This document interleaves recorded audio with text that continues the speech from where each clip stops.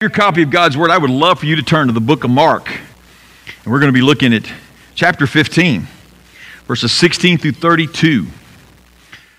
His disgrace is our grace. And I want you to see that this morning clearly. Mark, as I've said many times, records an abridged, kind of abbreviated version of the gospel, of what Jesus did while he was here for 3 years, his ministry and his passion.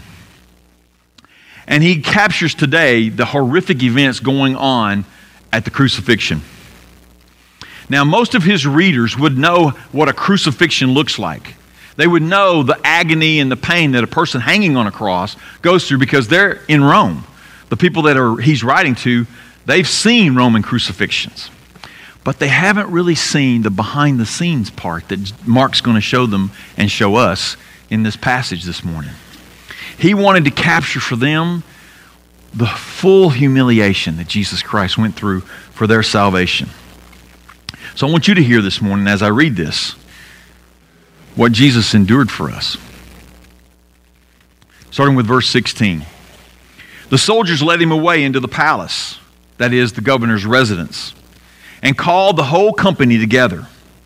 They dressed him in a purple robe, twisted together a crown of thorns, and put it on him. And they began to salute him. "Hail, King of the Jews!" They were hitting him on the head with a stick and spitting on him. Getting down on their knees, they were paying homage to him. After they had mocked him, they stripped him of the purple robe and put his clothes on him. They led him out to crucify him. They forced a man coming in from the country who was passing by to carry Jesus' cross. He was Simon of Cyrene, the father of Alexander and Rufus. They brought Jesus to the place called Golgotha, which means place of the skull. They tried to give him wine mixed with myrrh, but he did not take it. Then they crucified him and divided his clothes, casting lots for them to decide what each would get. Now it was 9 a.m. when they crucified him. The inscription of the charge written against him was "The King of the Jews." They crucified 2 criminals with him, one on his right and one on his left. Those who passed by were yelling insults at him, shaking their heads and saying, "Ha, the one who would destroy the temple and rebuild it in 3 days, save yourself by coming down from the cross." In the same way, the chief priests and the scribes were mocking him among themselves and saying, "He saved others, but he cannot save himself. Let the Messiah, the King of Israel, come down from the cross so that we may see and believe." Even those who were crucified with him taunted him. Terrible. Let me pray. Father, I thank you for this account, and I thank you for what it means for our soul. Help us to see how we can apply this passage to our hearts and our lives, that we may experience the grace from your Son's disgrace. In Jesus' name I pray. Amen. So after Pilate convicts Jesus with absolutely really no evidence, and then sentences him to the shameful, ruthless, really, crucifixion, so their form of execution, Jesus takes the humiliation of this crucifixion to provide humanity with eternal forgiveness. That's the whole reason he does this. He's providing eternal forgiveness and eternal life. So what is the purpose of the details leading up to Jesus' execution on the cross? Why would Mark show us this? Why would God have Mark record this for us? Well, like I've said, his disgrace becomes our grace. Jesus endured obediently. Jesus endured 3 forms of humiliation as he went to his death. A vindictive form, a violent form, and a verbal form of humiliation. First, we're going to look at the vindictive humiliation that he experienced in verses 16 through 20. Let me read those again for you. The soldiers led him away into the palace, that is, the governor's residence, and called the whole company together. They dressed him in a purple robe, twisted together a crown of thorns, and put it on him. And they began to salute him. "Hail, King of the Jews!" They were hitting him on the head with a stick and spitting on him. And getting down on their knees, They were paying him homage. After they mocked him, they stripped him of the purple robe and put his clothes on him. They led him out to crucify him. So after this conviction, and after Pilate washes his hands and says, I'm not guilty, and he blames it on the Jews, and the Jews say, his guilt and his blood be on us and our children, all that's happened, he sends him away to the soldiers. He hands him over to the soldiers. And this word for company here, to give you an idea how many soldiers this could potentially be, the word in Greek means a tenth of a legion, which could be up to 600 soldiers. Could be down to 200 soldiers. But the point that Mark's making is there was a whole bunch of soldiers there. A whole bunch of soldiers gathered around this humiliation that Jesus is about to go through. Why were they all interested in Jesus' humiliation? Why were they interested to come and fake this mock salute to Jesus? Well, remember who they released. Remember last week we talked about Barabbas, who was in chains, in prison. And he was the guy that swapped places with Jesus. They unshackled him, turned him loose, and kept Jesus. Remember that, because that's why these soldiers wanted to vindicate themselves. He had murdered somebody, more than likely a soldier. He might have murdered one of their comrades in arms. He was a murderer, a rebellion, an insurrectionist. He was a bad man. He was a bad man. And he went free, and Jesus was kept prisoner. So here they are. They're taking out their vengeance on Jesus. And that's what their motive was. They took some faded scarlet, probably, soldier cloak, and it probably looked purplish. And so they put this on Jesus as a sign of royalty. Purple's the color of royalty, if you didn't know that, because we don't live in a monarchy. You can ask the crown. The crown of thorns. I mean, this is probably a close representation of a crown of thorns. They were long. And these are very sharp, by the way. These aren't fake. I stuck myself yesterday putting it on there. So it was real. They put that on there as a mock crown. And then they gave him a stick for a while. Matthew records they gave him a stick as a scepter. Now, a scepter is just a symbol of power, but it's kind of interesting because when Jacob blesses Judah in the last chapter of Genesis, he talks about Judah having the scepter to rule his brothers and his people, which Judah is the line that Jesus came from. So it was interesting, but eventually they take the stick out of his hand and they start hammering on the crown of thorns to drive it further into his skin. And he's bleeding, I'm sure, profusely. He's already been bleeding profusely from the flogging he received. They mock him. They pretend to be like servants of his and hail, King of the Jews, and then they get on their knees and they're just being humiliating, vindictive. They're spitting on him.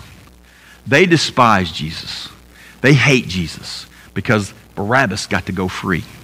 The guilty guy that killed one of our, maybe more than one, got to go free. But one thing to learn about the Romans is they despised royalty anyway. You may think the emperor was a monarch, but he really wasn't. He was a tyrant and a dictator and an emperor, but he wasn't royalty. The Romans always would disband any kind of monarchy in any country they captured. So they hated royalty. And Jesus has been charged officially as King of the Jews. That's what Pilate finally stopped it. So they're play acting reverence, but they're really not reverent at all. And all of this was intended to humiliate Jesus, to bring shame and disgrace and mortification to his heart and his soul.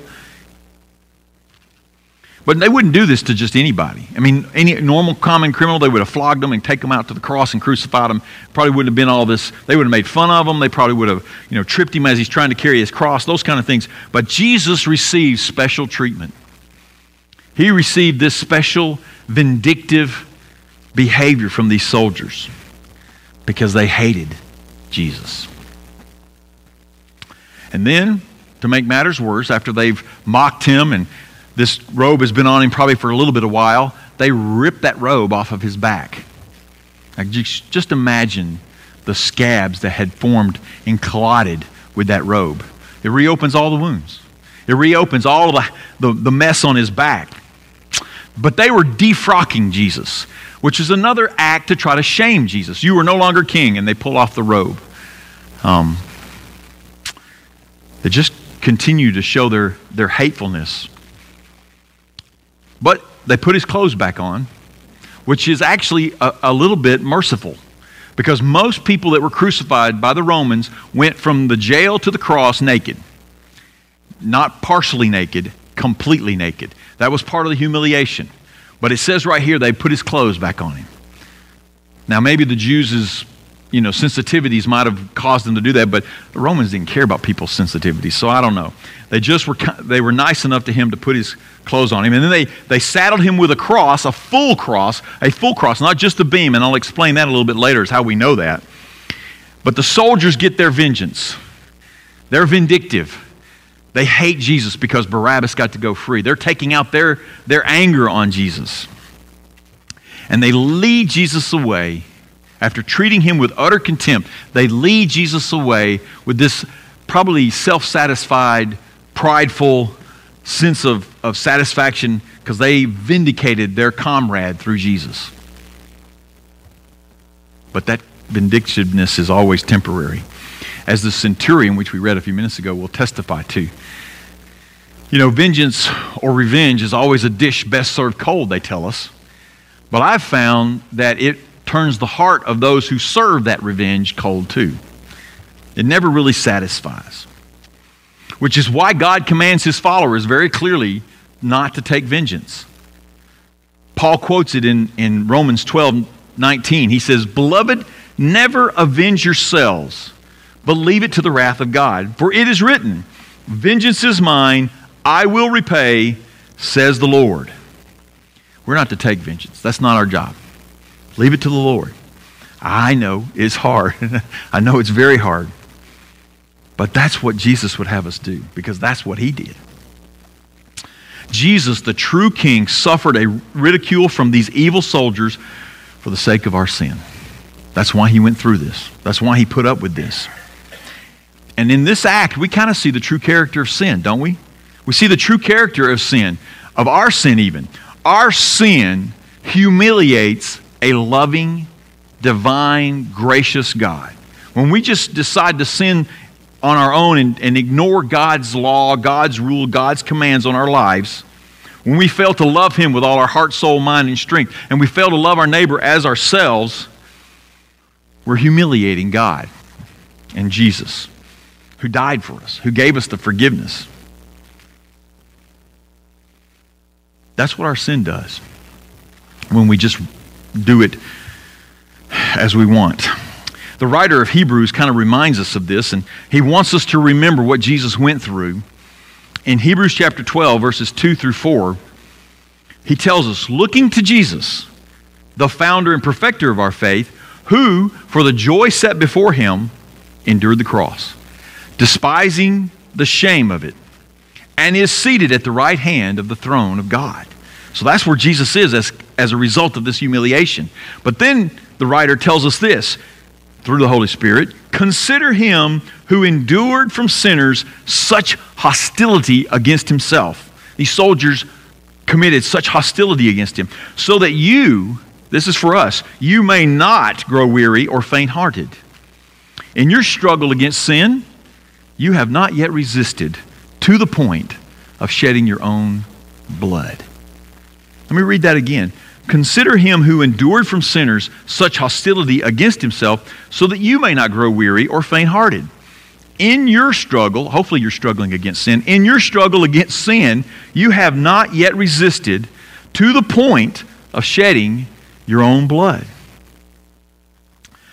He wants us to consider the humiliation that Jesus went through. So have you ever been humiliated for your faith? Have you ever been mocked or shamed because you're a follower of Jesus Christ? Or anybody tried to do that? I know probably most of us haven't. I haven't.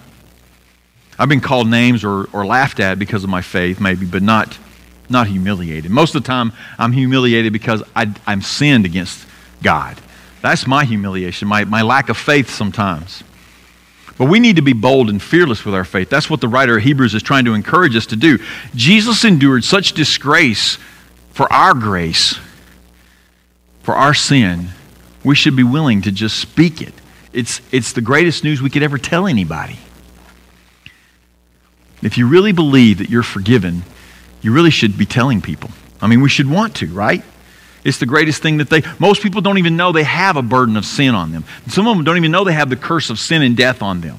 They walk around oblivious to it. We need to make them aware of it and that there's a Savior. So I would tell you to shed some blood for your Savior. Put some skin in the game, as they say, for Jesus' sake, because you know what He did for you.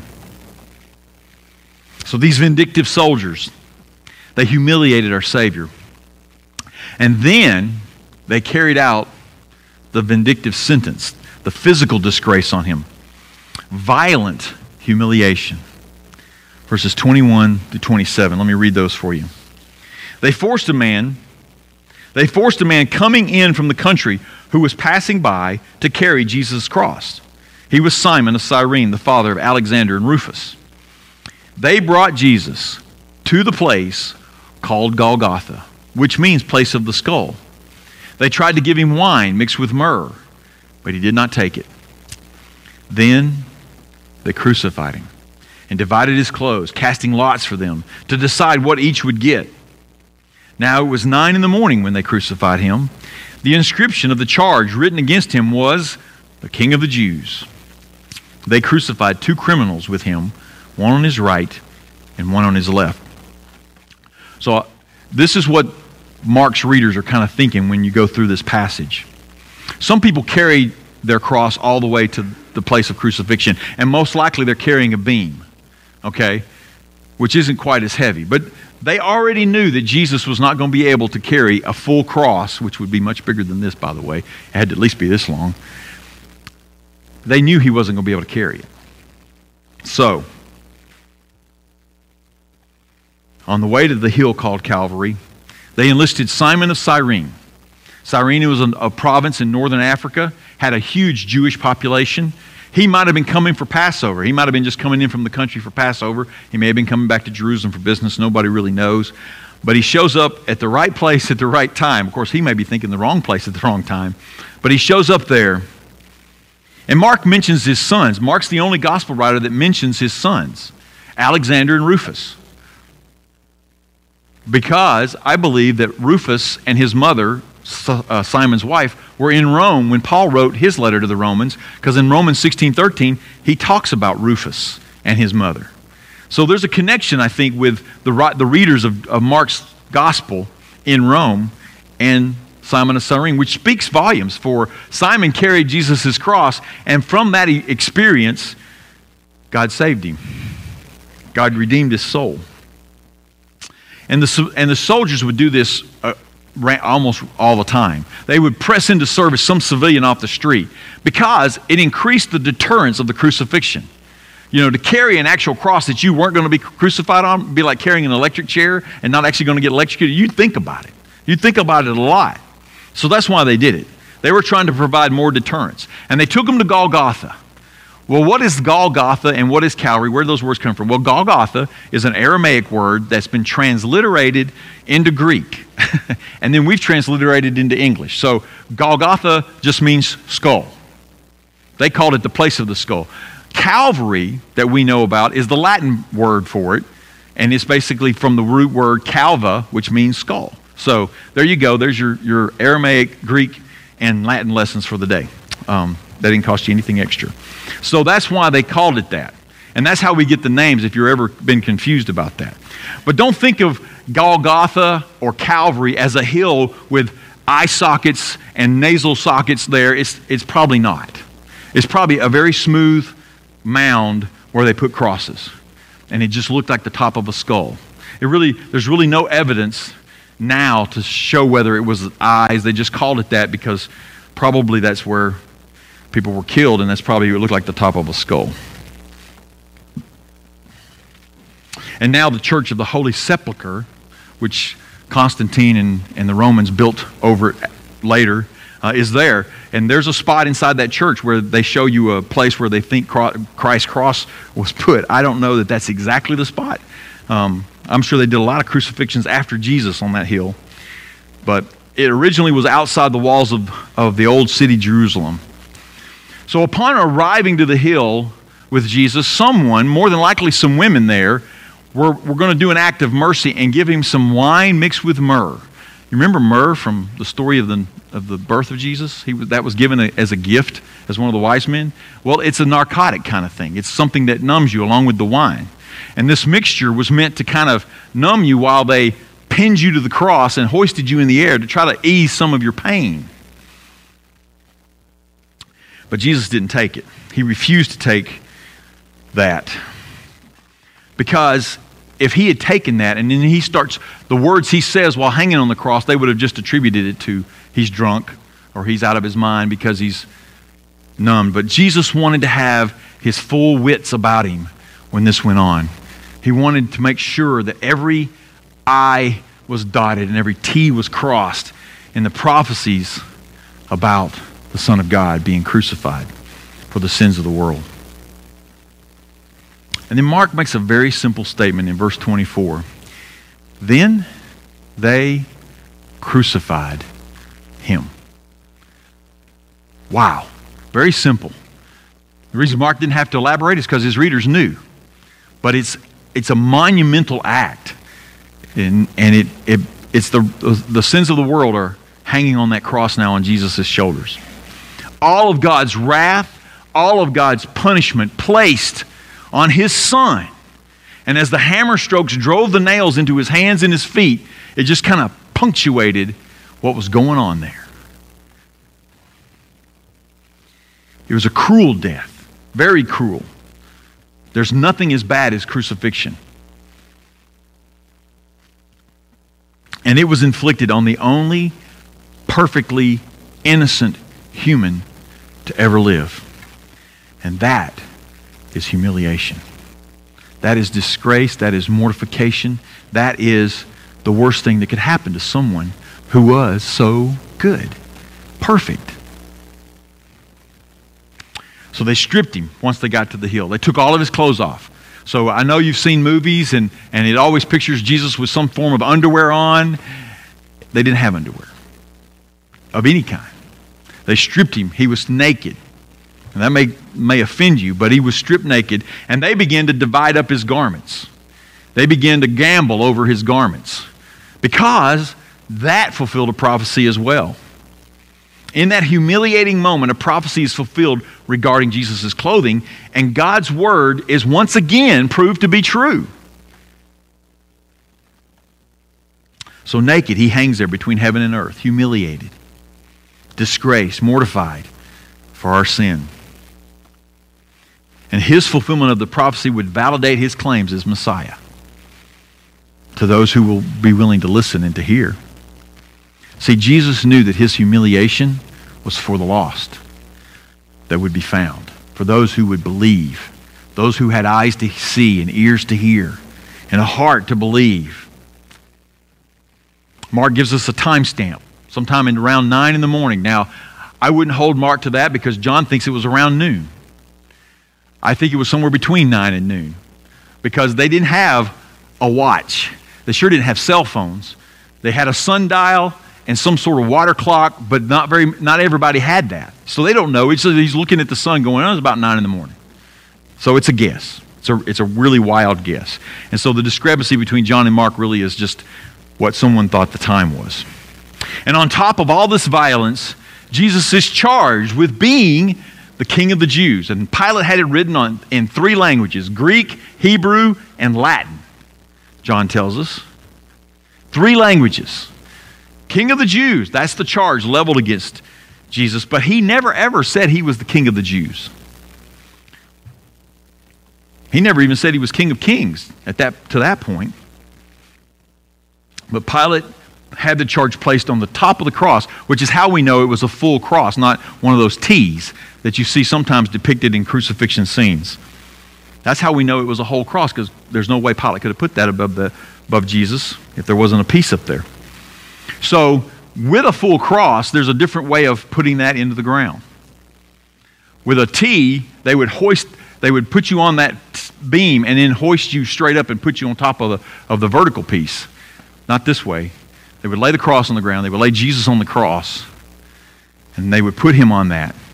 And he would be nailed to it. He would be laid on it, nailed to it, and raised by it. Hoisted up. Fulfilling also another prophecy. If I be lifted up, I will draw all men unto me. So he was lifted up.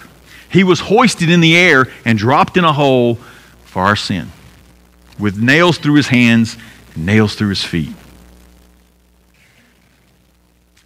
And they put him then between two criminals. Now, what's the odds of that? He could have been crucified on the end. Well, they were continuing to mock Jesus. Oh, if you're king of the Jews, then you've got a regent on your left and a regent on your right. You've got these men representing you, and you're on a throne in the center. They were just mocking him further. But he was murdered for our sins. He was murdered between two guilty men to gain the forgiveness of God for our sins. Grace from disgrace. It's just repeated constantly here. They were just constantly trying to disgrace Jesus. You remember the parable of the lost sheep? Remember that parable? You had 99 and you lost one, you go out. This is what the shepherd does to find his lost sheep. This is the stuff he goes through. This is the humiliation. It's a naked man hung on a cross to pay a ransom for my soul's sin. That's what the shepherd did that went out and found the one sheep that was lost. Hallelujah. What a Savior. Well, the only way to really get a good application of this is to turn to Isaiah chapter 53. So I'd ask you to do that. Isaiah chapter 53 captures this entire humiliation in a prophecy that was told 600 years before it happened. Isaiah 53, verses 3 through 12. It shows the full meaning of this act. The execution of a completely innocent man. Let me read these verses to you. Isaiah 53, starting with verse 3 through verse 12. He was despised and rejected by men, a man of suffering who knew what sickness was. He was like someone people turned away from. He was despised, and we didn't value him. Yet, he himself bore our sicknesses, and he carried our pains. But we, in turn, regarded him stricken, struck down by God, and afflicted. But he was pierced because of our rebellion. He was crushed because of our iniquities. Punishment for our peace was on him, and we are healed by his wounds. We all went astray like sheep. We all have turned to our own way, and the Lord has punished him for the iniquity of us all. He was oppressed and afflicted, yet he did not open his mouth. Like a lamb led to the slaughter, like a sheep silent before her shearers, he did not open his mouth. He was taken away because of oppression and judgment. And who considered his fate? For he was cut off from the land of the living. He was struck because of my people's rebellion. He was assigned a grave with the wicked, but he was with the rich, a rich man at his death, because he had done no violence and had not spoken deceitfully. Yet the Lord was pleased to crush him severely. When you make him a guilt offering, he will see his seed. He will prolong his days, and by his hand the Lord's pleasure will be accomplished. After his anguish, he will see light and be satisfied. By his knowledge, my righteous servant will justify many, and he will carry their iniquities. Therefore, I will give him the many as a portion, and he will receive the mighty as spoil, because he willingly submitted to death and was counted among the rebels. Yet he bore the sin of many and interceded for the rebels. You see what Christ has done for us? That was 100% fulfilled in this crucifixion scene. When you read this and you know what Christ did for us, what prevents you from believing it? What keeps you back from trusting his death, burial, and resurrection for the salvation of your soul? Why and how can we keep on sinning when we know what he went through? Ignoring our sin, justifying it, rationalizing it, whatever you want to call it. We just kind of ignore it. And we ignore this whenever we do. We ignore his humiliation. So my plea with you this morning is don't abuse his grace. Don't take it for granted. Don't cheapen his love. He has adopted us as children. Amazing love. How can it be that you, my King, would die for me? That the King of Kings would die for me is amazing. I'm not anybody special. So the question we need to remember and ask ourselves every day is, will I live today for King Jesus because of what he's done on the cross for us? That needs to be our question every single day. So we've got vindictive soldiers humiliating Jesus. Now we've got violence on a cross humiliating Jesus. And you think that would be enough. But you know, human beings, we like to pile on. We like to kick a man when he's down. And they did. They provided some verbal humiliation. Verses 29 through 32. Let me read those for you one more time. Those who passed by were yelling insults at him, shaking their heads and saying, "Ha! The one who would destroy the temple and rebuild it in 3 days, save yourself by coming down from the cross."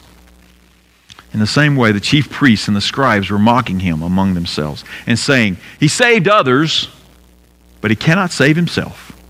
Let the Messiah, the King of Israel, come down from the cross so that we may see and believe." Even those who were crucified with him taunted him.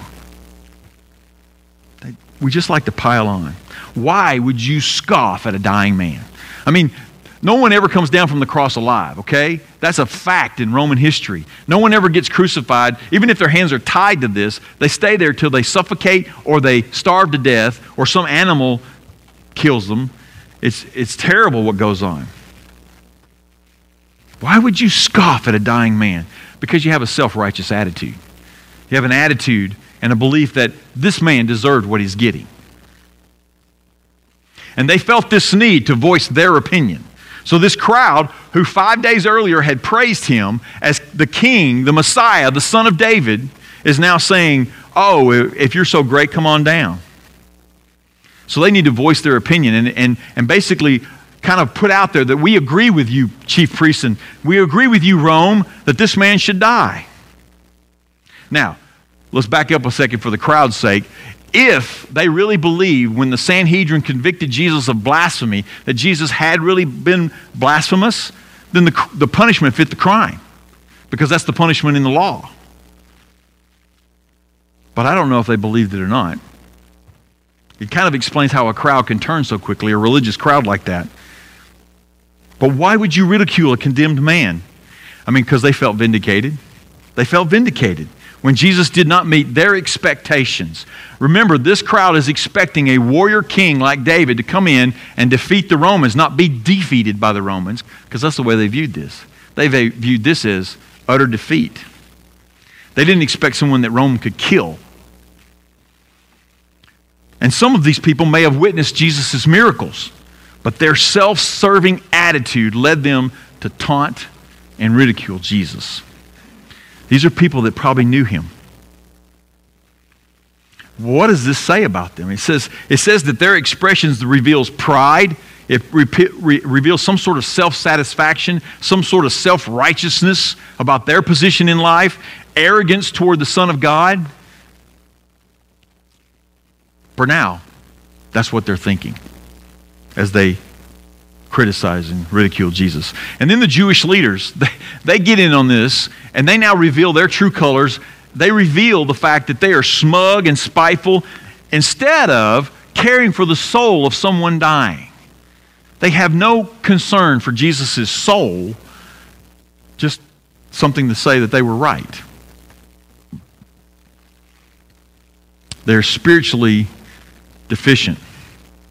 They even used the term Messiah, even though they didn't believe he was the Messiah. Why'd they do that? Because when the people hailed him 5 days earlier, they used Messiah language. And even when Jesus confessed in their trial that he was the Son of God, that's messianic language. So they were using it to taunt him again. Or at least they thought so. The truth is that he is the Messiah. Would they have believed if Jesus had come down? No. They wouldn't believe when he raised Lazarus from the dead. Why would they believe him if he came down from the cross?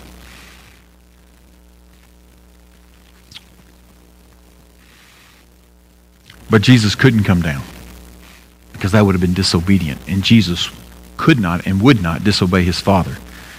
End of discussion there. I mean, they didn't believe when Sunday came. They weren't going to believe him then or any of them. So the criminals get verbal against Jesus too. The two guys being crucified next to him who are guilty, who have committed crimes. They get verbal and they're actually, because they're ruthless men probably, they begin taunting Jesus. They even challenge his power. Hey, Jesus, save yourself and us, is one gospel writer records. Do something for us. They had not faced their crimes completely either. They hadn't accepted that they were sinners yet. There's more to that story in a moment. But Jesus hung naked on the cross in agony with the weight of the world's sins on him. The wrath of God poured out on him. And these yahoos are verbally assaulting him that are on crosses right next to him. But Sunday's coming. Sunday's coming. They can smirk now, but Sunday's coming. They can scoff at Jesus right now, but Sunday's coming. They can ridicule Jesus now, but Sunday's coming. Oh, it's coming. They can laugh at Jesus. They can joke about Jesus. They can punch each other in the ribs and say, we got him. But Sunday's coming. They can pat each other on the back and say, we won. But Sunday's coming. That's our joy. That's the truth. It will all be made right. As despicable as this scene is in our mind right now, it'll all be made right come Sunday morning. All be made right. Jesus endured all this for the sake of our redemption, the forgiveness of our sin. Here in the death of Christ I live. We all hate verbal humiliation. We hate anybody ridiculing us.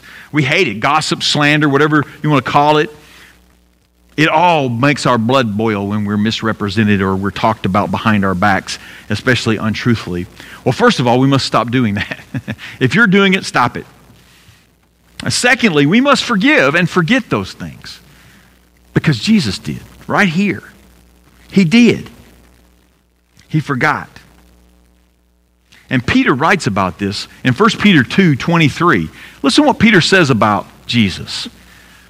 When he was reviled, he did not revile in return. When he suffered, he did not threaten, but continued entrusting himself to him who judges justly. See, Jesus has got God on his side. He didn't worry about these people. Their words that didn't bother Jesus. He experienced the humiliation, but he didn't let it get to him because he knew what his Father had him there for. And you know, you remember a few days earlier, less than 24 hours, Peter's accosted by some servant girl in the courtyard. Remember how angry Peter got about that? He was verbally assaulted. How angry and he writes now to show us what God's Spirit can do when it changes us. Listen what he writes later in 1 Peter. He says, having a good conscience, so that when you are slandered, not if you're slandered, when you are slandered, those who revile your good behavior in Christ may be put to shame. For it is better to suffer for doing good, if that should be God's will, than for doing evil. See, let God put them to shame by your good behavior, not by your retaliation, not by your quick remarks, not by your smart comments back. You may be quick on your feet with your wit. Let God put them to shame. So how have you handled verbal scorn and ridicule? Have you been verbally assaulted for your faith? Do you see the grace that Jesus showed during this? Everybody's ridiculing him. Everybody's putting him down. Everybody's begging him to prove himself. He was dying, but he did not retaliate verbally. Another reason why he didn't drink the wine and the myrrh. He didn't want to let his emotions get away from him. He took their disgrace so as to give us grace. Grace, grace. Marvelous grace. Grace that is greater than all my sin. See, in God's kingdom, grace always wins. In God's kingdom, grace is the champion. True redemption comes by grace, and victory only comes by the grace of God, and it comes through this death and humiliation. Jesus experienced these three forms of humiliation, and he experienced them as they were merciless to him. But he did it for our sake. He did it for the sake of dying for our sin. Remember what he went through. And I don't want you to think that all the events that I've described this morning were just incidental happenstance events. They're part of the full humiliation that Jesus Christ was meant to go through. Remember, I told you, not everybody that got crucified got treated the way Jesus is treated. Not many of them wore a crown of thorns. Not most of them were nailed to a cross. They were tied most of the time. These were part of the plan for the salvation of humanity. And the greater story, to finish out the story, we have a testimony of someone right then and right there in the middle of this humiliation finds Christ, finds salvation, finds forgiveness for their sin. Someone who was verbally challenging Jesus woke up and remembered, I'm a sinner, and discovered I'm a sinner. Luke tells us that before midday even happened, one of the criminals recognized that he was a sinner. He was guilty. He told the other guy, hey, we're on a cross because we deserve it. This man's done nothing. He corrects the other thief. He begs Jesus to remember him in his kingdom today. That's all he says. But right then, that man becomes born again. Right then, Jesus tells him, today you will be with me in paradise.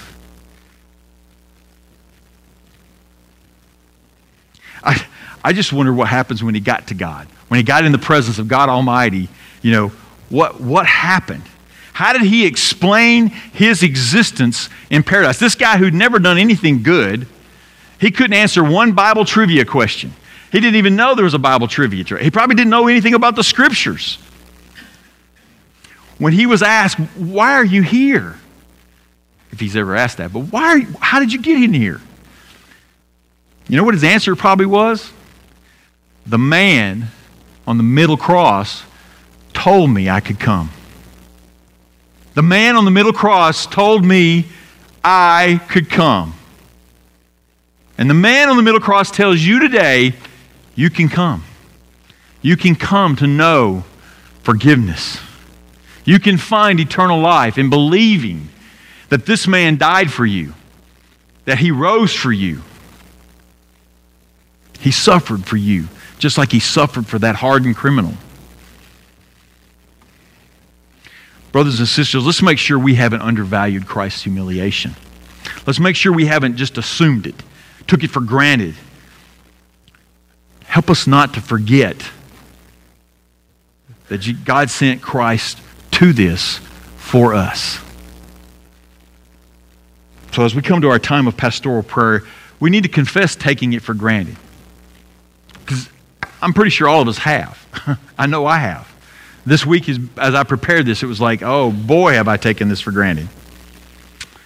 But also, during this time, let's ask God to let us be humiliated for our faith. To let us suffer a little bit. Because it becomes more precious to you when you have to put a little skin in the game. So we're going to take a time of pastoral prayer. If you'd like to come to the front and pray, you're welcome to do that. We'll be silent prayer for a few minutes, and then I'll close this out. So let's go to the Lord in prayer.